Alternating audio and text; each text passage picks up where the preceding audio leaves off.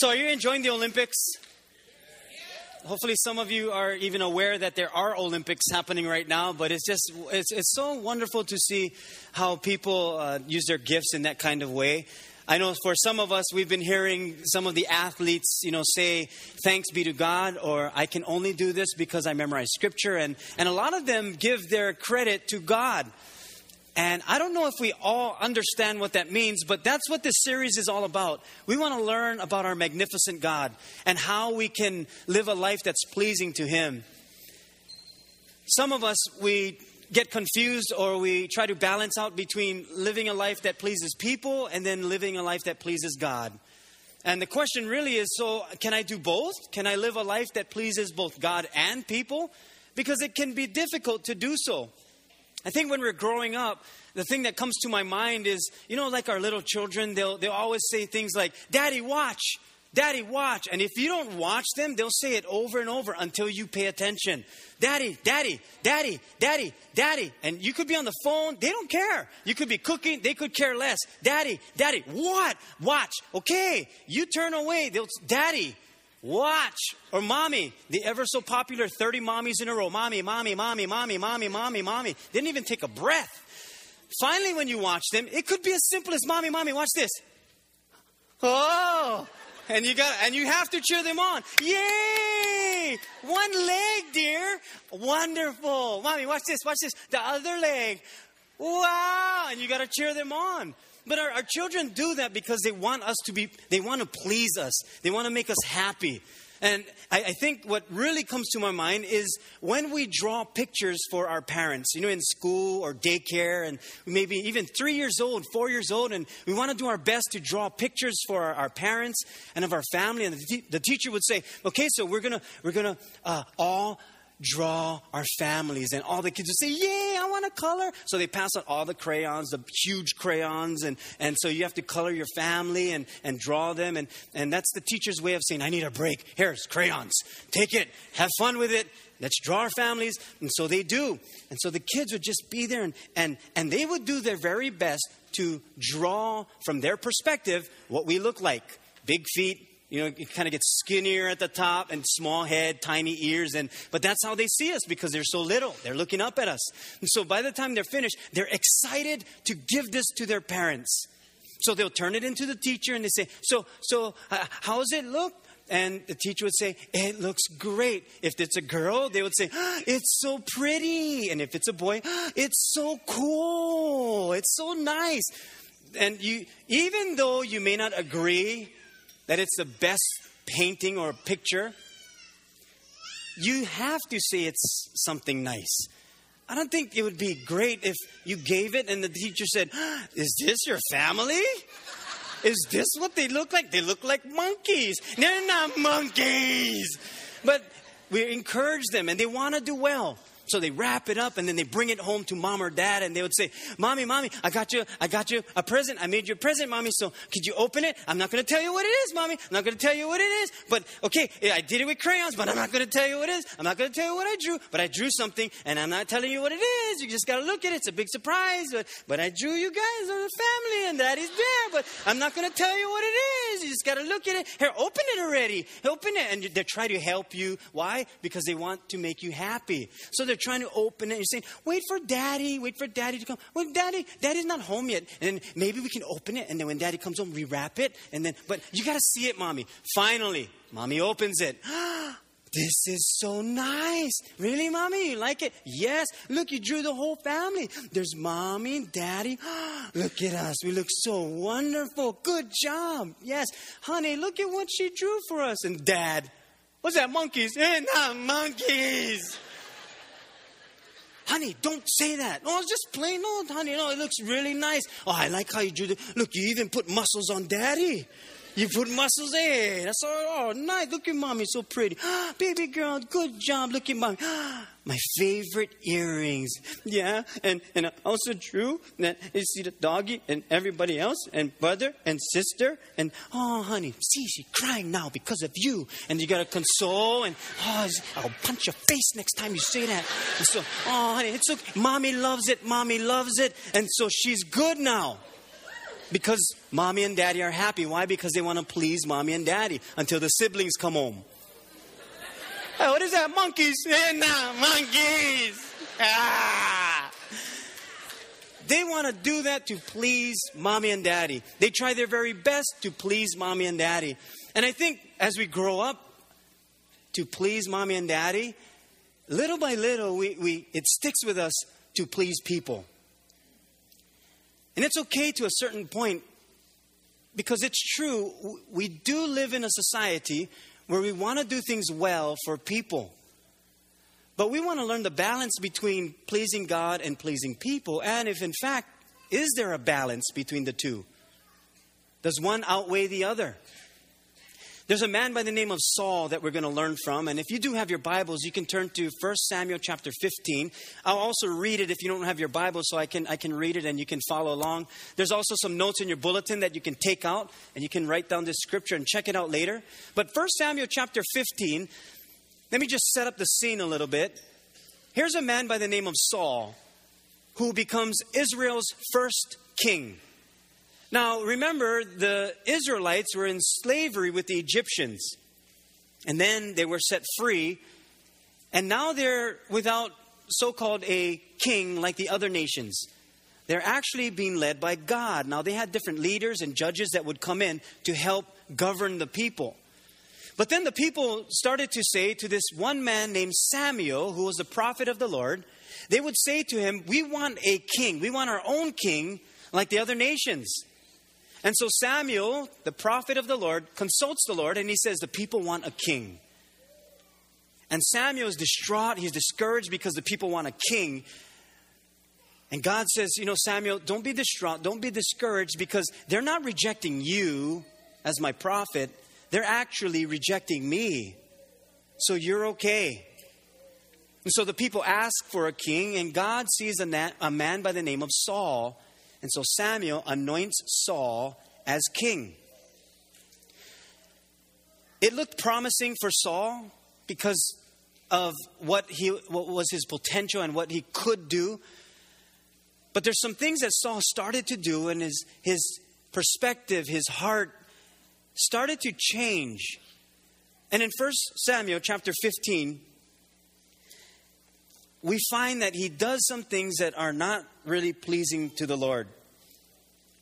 In chapter 15, in verse 1, it says, Samuel also said to Saul, the Lord sent me to anoint you king over his people Israel.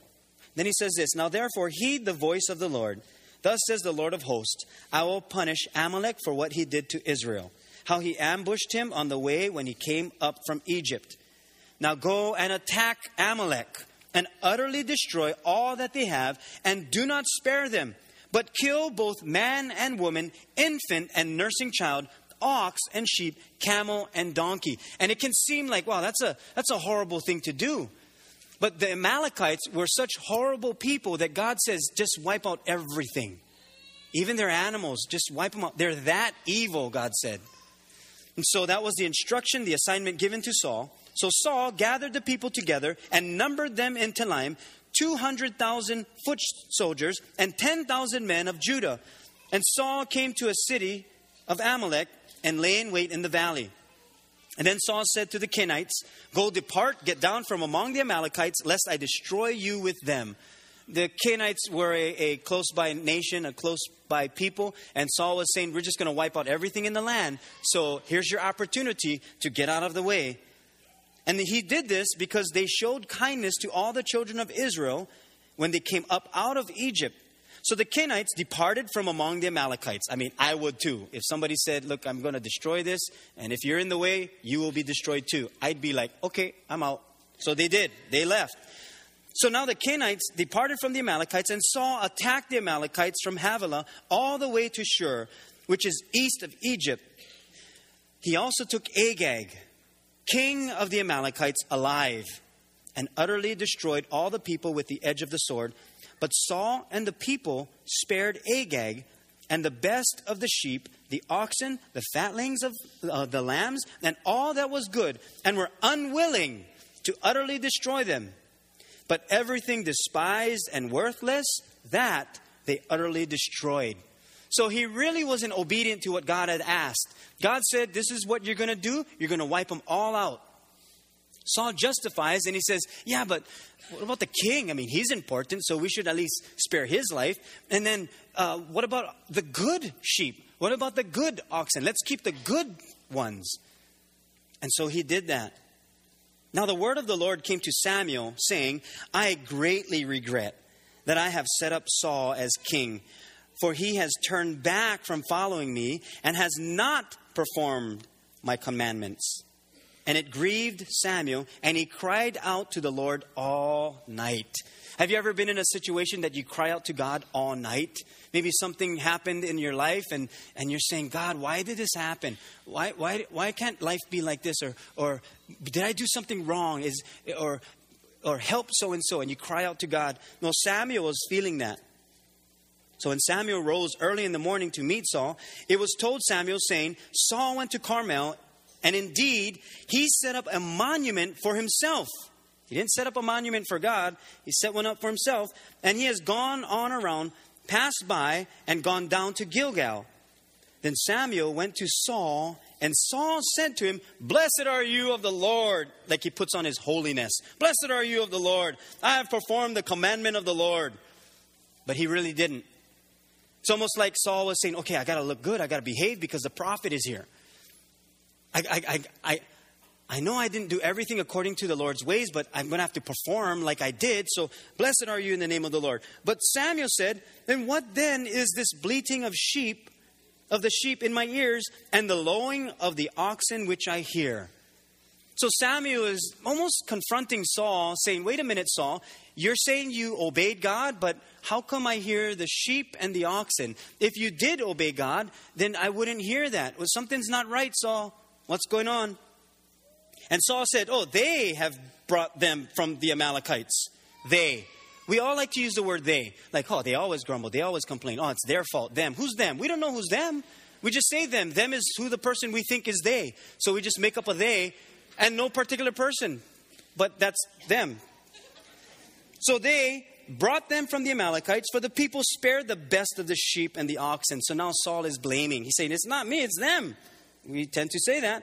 To sacrifice to the Lord your God. Now he's using the Lord. That he's saying, okay, wait a minute. No, I didn't do that. They did that. It's not my fault. It's their fault. But we were going to sacrifice it to God. It's like he brings God in the picture for some disobedient act. And he said, it's not me. We're actually going to sacrifice it to the Lord. And the rest, we have utterly destroyed. It's like he justifies and says, but we did this good. We did this good. So the bad, not that bad, should not the good outweigh the bad? And so what Saul is saying is, yeah, we did those things, but look at what good we did. And I think some of us will use that. We'll say, yeah, but, I did this. I made this decision. I did that. And sure, I may have made a big mistake here, but look at all the good things that I'm doing. This should outweigh the bad. And yeah, I say things like this, or yeah, I do this, but I'm serving the Lord. And so now Saul is trying to justify. Then Samuel said to Saul, be quiet. He's saying, enough already. And I will tell you what the Lord said to me last night. And so Saul said, well, speak on. So Samuel said, when you were little in your own eyes, were you not head of the tribes of Israel? And did not the Lord anoint you king over Israel? Now the Lord sent you on a mission and said, go and utterly destroy the sinners, the Amalekites, and fight against them until they are consumed. Why then did you not obey the voice of the Lord? Why did you swoop down on the spoil and do evil in the sight of the Lord? Sounds interesting. That Samuel was reminding him and saying, remember the good days where when God spoke to you, you said, I'm going to obey God. I'm going to do everything according to his will. Remember when God saved you, helped you through something. You said, oh Lord, I'm going to serve you. I'm going to be by your side. Lord, thank you for providing. Oh, thank you for helping me through this sickness. Thank you for giving me peace and direction. Thank you for healing my marriage. But as time went on, we forgot about that. And Samuel is saying, Saul, you forgot about the heart that you first had when you said yes to God. That you said, I'm all in for you, Lord. And Samuel Saul said to Samuel, "But I have obeyed the voice of the Lord and gone on the mission on which the Lord had sent me, and brought back Agag, king of Amalek. I have utterly destroyed the Amalekites." And here he goes again. "But the people took of the plunder." The people, who? What person? Give me a name. The guys, the people, them guys, them who? All them peoples, the guys, all of them. They took the plunder, sheep and oxen, the best of the things, which should have been utterly destroyed. But we took it to sacrifice to the Lord your God in Gilgal. Now watch these important words that we need to catch. Samuel says, "Has the Lord as great delight in burnt offerings and sacrifices as in obeying the voice of the Lord?" He says, "Behold, to obey is better than sacrifice, and to heed than the fat of rams." To heed, to pay attention. "For rebellion is as the sin of witchcraft, and stubbornness is as iniquity and idolatry. But you have rejected the word of the Lord. Because you have rejected the word of the Lord, he also has rejected you from being king." Now, he didn't reject Saul. He rejected Saul from being king. God loves us, doesn't reject us, but rejected Saul as being king. Then Saul said to Samuel, "Okay, I have sinned, for I have transgressed the commandment of the Lord and your words, because," and here it is, "I feared the people and obeyed their voice. Now therefore, please pardon my sin and return with me that I may worship the Lord." Saul had it made, being the king of Israel. But he started to take matters into his own hands. He wanted to do things his way, and he thought that he could lead under his own power, under his own direction, from his own perspective. And Samuel was saying, "No, you got it wrong. God gave you this test, and you didn't pass it because you did it on your own power." Did you know that God brings tests our way? He does. And he doesn't bring tests our way so that we fail. He brings tests our way so that we pass, so that we continue to grow in him. As Saul was going through this whole ordeal, making excuses and then bringing God in all of this, it reminds me of our scripture that we're using through this series, Exodus 20, verse 7. And it's in your notes. And it says, "You shall not take the name of the Lord your God in vain. For the Lord will not hold him guiltless who takes his name in vain." Then to take his name in vain means to use it in an improper manner or irreverent. You're disrespectful towards God. We use his name in vain. That's why we're redeeming OMG. It's our magnificent God. And we talked last week about how we use God's name in that kind of way and reduce it to like a swear word. And we'll say, "Oh my," and then we add the word God. And God is saying, my name is holier than that. Don't you reduce it to just ordinary swear language. He says, you hold my name on high. That's the reputation God deserves. He's our magnificent God. That's the heart behind our series.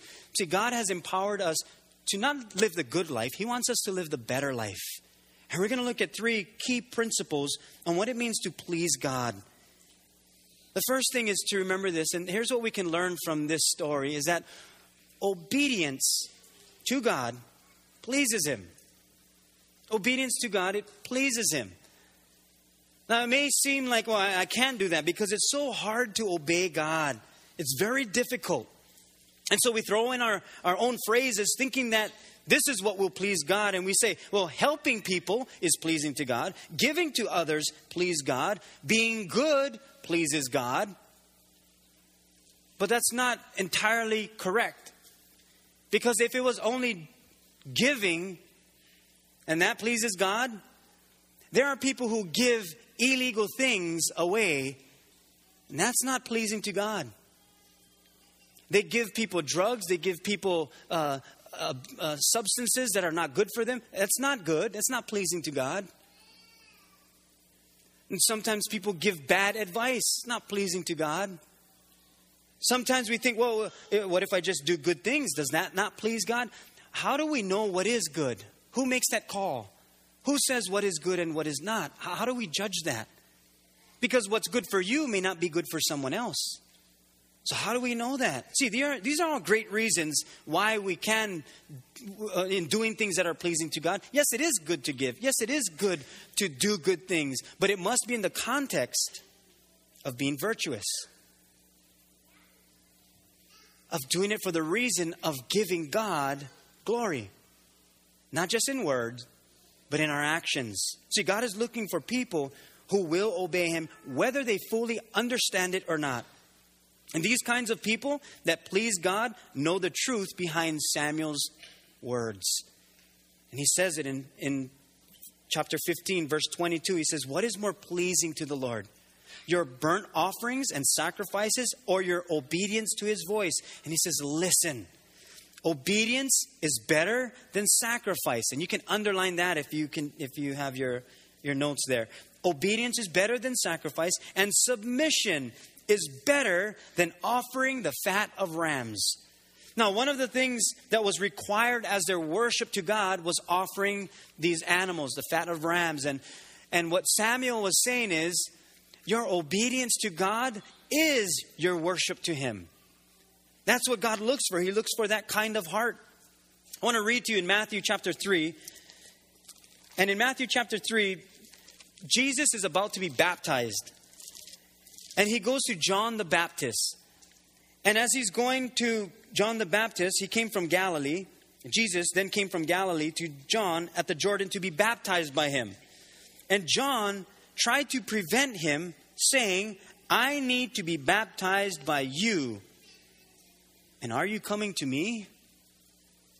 And in verse 14 of the book of Matthew chapter 3, but Jesus answered and said to him, permit it to be so now, for thus it is fitting for us to fulfill all righteousness.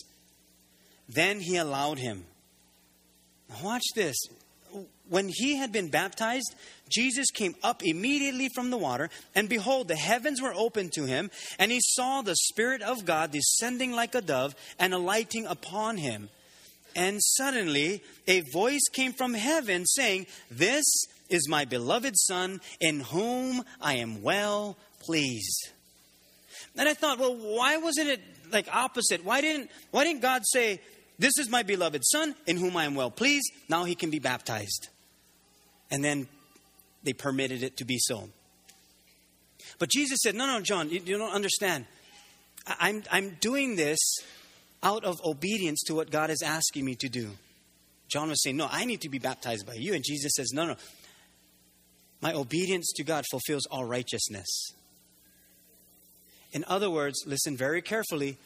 You don't have to be good in order for God to accept you. He accepts us just as we are. We think we need to change first and then God will love us. No, He loves us even though we never change. But He loves us that much to help us change. Because He sees what's up ahead. He sees a beautiful life. As the Bible says, He knows the plans that He has for us.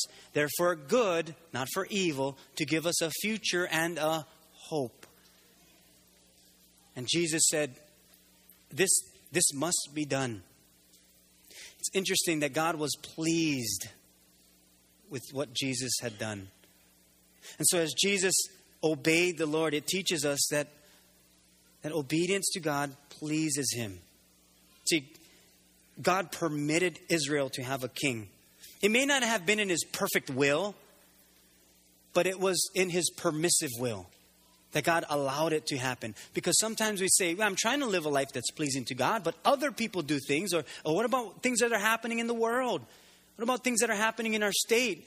Is that God's will? It may not be in His perfect will, but He allows those things to happen. It's in His permissive will. That even in that, we can still glorify God because it's not about us. It's about our magnificent God. See, obedience is key in being pleasing to God. See, His perfect will means we live in obedience to His desire and His influence on us. God is the one that influences us. And before we can understand what it truly means to please God, we must learn the difference between pleasing God and pleasing people. And then number 2, you can write this in. Desire to please God more than people. Just have that desire to please God more than people. When we live our lives just to please people, then it really drains us. It takes away from the energy that God has actually given to us to lead well. And God says, no, you're trying to please people more than me. You got to turn that around. You desire to please me more than pleasing people. So the big question is, so how do I know the difference between pleasing God and pleasing people? Does not God want me to do well at work so that the boss is pleased? Does not God want me to lead well so the people are pleased? Does not the Bible say to love your wife, love your husband? And the way I do that is to be a good spouse so that they're pleasing or they're being pleased, being married to me. I don't want to be someone who's a nag, so I want to do well in my marriage. What about in my relationships? Am I not supposed to do well in my relationships? What about with my parents or my children or in my business? Am I not supposed to be pleasing to our customers, our co-workers? The answer to that is yes. We should. God wants us to please others, but not in the way that was designed for Him only. See, we live our lives that are pleasing to God with people. Because when we're living a life that's pleasing to God and we're with people, then really it's God's burden to carry, not ours, if people are going to be pleased with us. Because the way we respond to certain people is not the way we're going to respond to another group of people. Because God knows everything from beginning to end. The way I raised my oldest son, who's 24 years old now, is not the same way I raised my younger son, who's 18. They were raised differently. Same family, same bloodline, everything, but just raised a little bit different. If we try to please everybody, we lose everybody. If we try to please people and not God, we lose out on both ends. But if we live a life that's our desires to be pleasing to God more than people, we'll be okay. Because God takes care of everything else. We cannot play the two. We'll die on the inside. We'll go home empty. God says, when you live a life that's pleasing to me, I fail you. Now here's the difference between pleasing God and pleasing people. One word, and the word is fear. We fear what people are going to say. We fear that they're going to hate us. They're not going to like us. We fear that they're not going to be people that look to us for wisdom. We fear that they're going to talk about us. So we fear people. We fear rejection. We fear being hurt. We fear that they won't want to be around us. Once we feel that, then it's an indication that we're desiring to please people more than God.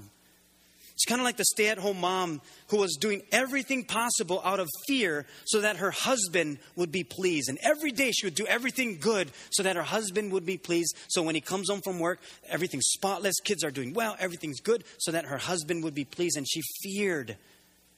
And out of fear, she did that. Well, one day she thought, well, I'll try something different. So one day when her husband came home from work, he found their 3 children outside, still playing in their pajamas, playing in the mud, with empty food boxes and wrappers scattered all over the front yard. The door of his wife's car was wide open, and so was the front door of the house. And there was no sign of the dog. So now he's in a panic. Well, as he entered the home, he found an even bigger mess. A lamp had been knocked over, light bulb broken, the throw rug crumpled against the wall. In the front room was the TV, and it was loudly blaring a cartoon. And the family room was scattered with toys and various items of clothing. In the kitchen, dishes filled the sink. Breakfast food was spilled on the counter. The fridge door wide open. Dog food spilled on the floor. Broken glass everywhere, especially under the table. And a small pile of sand was by the back door. He quickly ran upstairs, stepping over all the toys and mess and more piles of clothes, looking for his wife. He was worried that she might be ill or that something serious had happened. He was met with a small trickle of water as it made its way out of the bathroom door.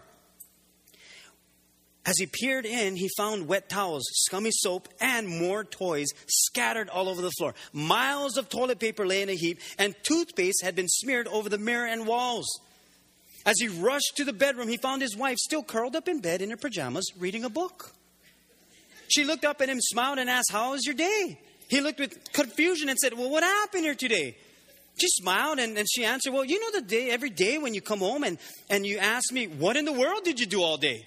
"Yes, I didn't do it."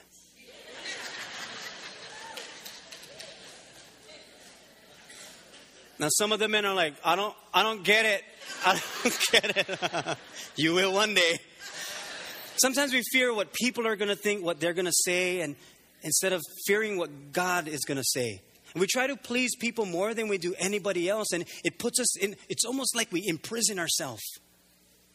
We put ourselves in lockdown. I got to please this person, oh, this person. And so by then, we don't live the life God promised us. We don't live the life that we're supposed to live because we're trying to please people more than God. Let's read this scripture together. It's found in Proverbs chapter 9, verse 10. Ready?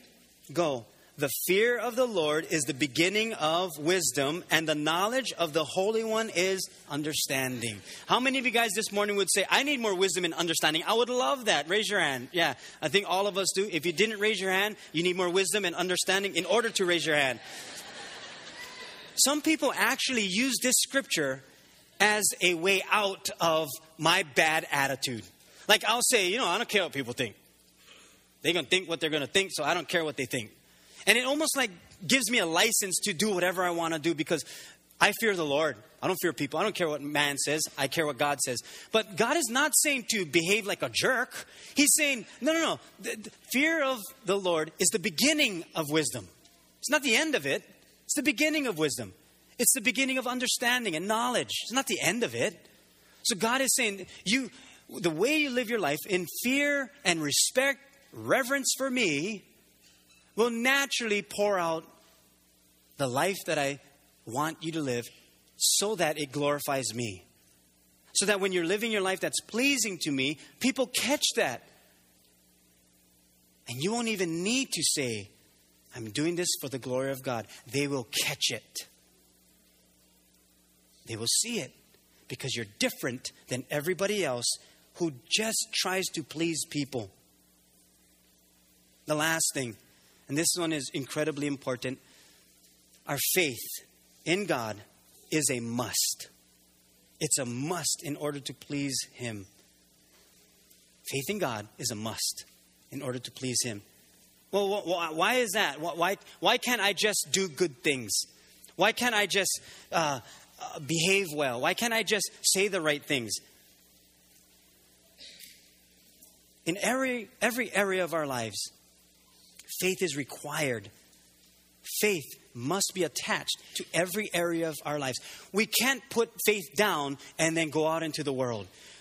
We can't be in church on Sunday full of faith, Monday no faith. Faith is required to please God. Think of faith this way, just in a small way. It's almost like your phone. When you leave your phone at home or you lose it, you go in a panic. You go in a frenzy. You ask everybody, "Did you see my phone? Did you see my phone? I left it over here. Everybody, call my phone. Call my phone." You're trying to find your phone. Why? Because you have everything on it. Everything rests on our faith. Here's how the Bible puts it. In Hebrews chapter 11, verse 6, it says, "But without" what? "Faith, it is impossible to please Him, for he who comes to God must believe that He is, and that He is a rewarder of those who diligently seek Him." The Bible is saying that you're doing things that are well-pleasing to God. That without faith, it is impossible to please Him. Or do things well-pleasing in His sight, in an acceptable way, like prayer or our worship to Him. Even doing good works, but it must be attached to our faith. Otherwise, it'll be for our own self-gain. Loving others, doing things with excellence at work, doing things with excellence in your life. Jesus gives us the faith we need, and without Him, we cannot be well-pleasing in His sight in an acceptable way, because the Bible says we all fall short of the glory of God. That we're all sinners saved by grace. Apart from Christ, we cannot be acceptable to God because we don't live a perfect life. When Samuel said to Saul, you got to wipe them out, but obedience is better than sacrifice, better than the fat of rams. What Samuel was saying is, this sacrifice, although it's a worship to God, it doesn't satisfy our God. These killing of animals to pay for the sins of the people, it's not satisfying to God. The one true sacrifice that God accepted was His one and only Son, Jesus Christ. He died the perfect death with the perfect God blood and paid for all the sins of the world. That sacrifice was acceptable to God. That's why without Christ, without our faith, without putting our lives in His hands, we cannot please God because we're not acceptable in that way. Yes, God loves us unconditionally. But Jesus bridges that gap so that we can find our way to God. Imperfect people cannot get to a perfect God unless they are made perfect, and we're made perfect by the blood of Jesus Christ. So now we have this faith in the Lord, in Jesus Christ. That's what God is saying. Faith must be attached to every part of your life. That now it's not confidence in ourselves, it's confidence in Christ. It's not on our own strength, but through Christ I can do all things. It's not by our own wisdom, but through Christ we can do all things. It's by His strength and wisdom. It's not on us. We can only go so far in our very own lives. See, with people, your confidence is that they will be there for you, that you can rely on them. They make you feel valuable or accepted. That's why we try to please people. We put our confidence in them. But with God, because your confidence is in Jesus, He is there for you. You can rely on Him. He already values you, and you are already accepted because of Jesus, not because of what we have done. It's because of what Jesus has done. It's not on our own power, wisdom, or authority. Saul relied on his own power, his own wisdom, and his own authority. That's where he went wrong. Pleasing people takes energy from you, drains you emotionally, and comes with no guarantees that what's best for you will come to pass if it's only about pleasing people. But if we're saying, God, I want to please you, my highest desire is to please you, then God adds energy to us. He doesn't drain us emotionally. He fills us afresh. And He comes with the guarantee that what's best for us will come to pass. When you live a life that pleases God, then you're aware that you cannot do this on your own power, your own wisdom, your own authority. It all comes from Him. It all comes from Him. Do you know why for many of us, it's a burden to try to please people? That it's so heavy on us, and we try our very best to please people. You know why it's a burden? Because it's not our burden to carry. You know why it's heavy? Because it's not ours to carry. It wasn't designed for us. It's the burden that God will carry. That we'll do our very best, but not apart from living a life that pleases God. That burden belongs to our magnificent God. Can you say amen to that? Amen. You can close your Bibles and put away your notes.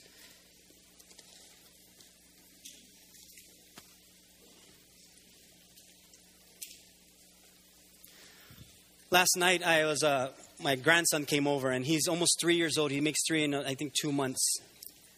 And he has a lot of energy. And if you have a grandchild who's that young, or even a child who's that young, they have a bunch of energy. Well, he came over last night, and he wants to play with Papa. And so we had this, you know, when you wrap something, you got that bubble wrap, and you like popping the thing. So I was trying to introduce him to that, but the bubbles were real big. So he's stepping on it. He's like, I don't know, 25 pounds, 27 pounds. It's not popping. And so I have to jump with him on it. And so he loves it, enjoying it. And then, of course, he wants to play with the train. Gigi, or his grandmother, that's what he calls Heidi, Gigi, bought him a little train set. So he says, Papa, come inside the room. Close the door. So I have to close the door. And he says, sit down. So I have to sit down. He says, put together the train. So I put together his train track, and he's playing with it. He's having fun with it. And then after that, he wants to play shupa. Now, shupa is when I throw him on the bed. I stack up all the pillows, and I throw him on the bed safely. Just in case, get CPS. Safely, nicely, in the name of the Lord. And so he loves that. And then afterwards, he wants to have a snack. He says, Papa, snack. So he goes to the refrigerator and he opens it up, and he's like, ah. And he sees Teddy Grahams and Fruit Loops. Big decision. I said, which one do you want? He goes, I said, you want Teddy Grahams? I said, you want Fruit Loops? Okay. So I take out the Fruit Loops. I said, do you want it with milk? Okay. So I make him Fruit Loops. So I put it on the table. Have you ever seen a 3-year-old eat cereal? Yeah, more goes on the table and floor than in their mouth. So you put extra. He's making a mess. And then, of course, I had to have my dessert. So I had ice cream and apple pie. And once he sees ice cream, he's like, ice cream, ice cream, ice cream. So I give him some ice cream. That's what grandparents do. So I'm giving him ice cream, and then he wants to go play in the room. So we're playing in the room again, and it's like I'm sitting there just enjoying the time, and it's like the Lord is speaking to my heart. He says, how was the mess out there? I said, fine. Were you not upset because he made a mess? I said, no, I could wipe it down. I can clean it later. He says, well, even when you're building this thing, he wrecked some things. He broke some things. You okay with that? Yeah. It's fine. Well, he didn't do everything right. He didn't do what you asked him to do when you said this. But you're okay with that? I said, yeah. It's like the Lord said, why? And I said, well, because he's my grandson. It's that simple. It belongs to me. It's a relationship. And then he said this, that's how I feel about my people. That they'll mess up. They'll make mistakes. They may not do everything correct. But they belong to me. And that's all the reason I need. I think for some of us, we sometimes think, well, I got to do everything perfect, and then God will accept me, and then I'll be pleasing to him. No, it's the other way around. God accepts you just as you are, loves you enough to say, here's some things that I can do in your life because I am your magnificent God. When we understand that, we'll have no problems living a life that is well-pleasing to our magnificent God. Amen. You can bow your heads, and we're going to close in prayer. Heavenly Father, our heart this morning is one that wants to do well for you. It's one of those decisions that we come across every now and then. Sometimes we forget about the great things that you have done in our lives, and as the days go on, we forget about it. And Lord, even though we may have great beginnings with you, we want to finish well with you. Lord, thank you for teaching us through the story of Samuel and Saul and learning from what they did well and things that they didn't do so well. We just want to be pleasing to you. I know there's some of us this morning that we try our very best to live a life that's pleasing to God, but we try on our own strength and our own power. And maybe God is saying to you this morning, I want to give you a different kind of power, a different kind of authority, a different kind of strength. One that comes through my Son, Jesus Christ. And if you've never accepted Jesus and you're saying, boy, I never saw that my life could be that pleasing to God through Christ, I want to say a prayer. And we all can say this prayer. I'll say the words, you add the heart. And here's the prayer. Heavenly Father, thank you for Jesus. Thank you that he came. Jesus, thank you for dying for me. I believe in you. I give you my heart. I give you my life in exchange for yours. So I thank you And I'm grateful for eternity. In Jesus' name I pray. With every head bowed and eyes closed, for some of you, as we said that prayer, that may have been your very first time praying that prayer. And if that's you, and you said, and you're saying, I just gave Christ my life. I want to pray with you and support you. Could you just lift a hand real quick? I just want to pray for you. If you just said yes to Jesus, good. Hold your hands up. God bless you. Yeah, good. God bless you. Back there. God bless you over here. God bless you. God sees your hand back there. God bless you. God bless you. Anybody else? You said yes to Jesus for the first time. Good. God bless you. In the front here. God bless you. You can put your hands down. Lord, I think for all of us, we want to live a life that pleases you. Lord, I pray for those that just said yes to you, that as they live their lives for you, that they will remember how magnificent you are, that it's not on our own power, our own strength, our own authority, but it all comes from you. So we want to rely on you. Thank you for showing us the way and being our magnificent God. In your precious name we pray. And we all said, amen. Can we welcome those that said yes to Jesus this morning for the very first time?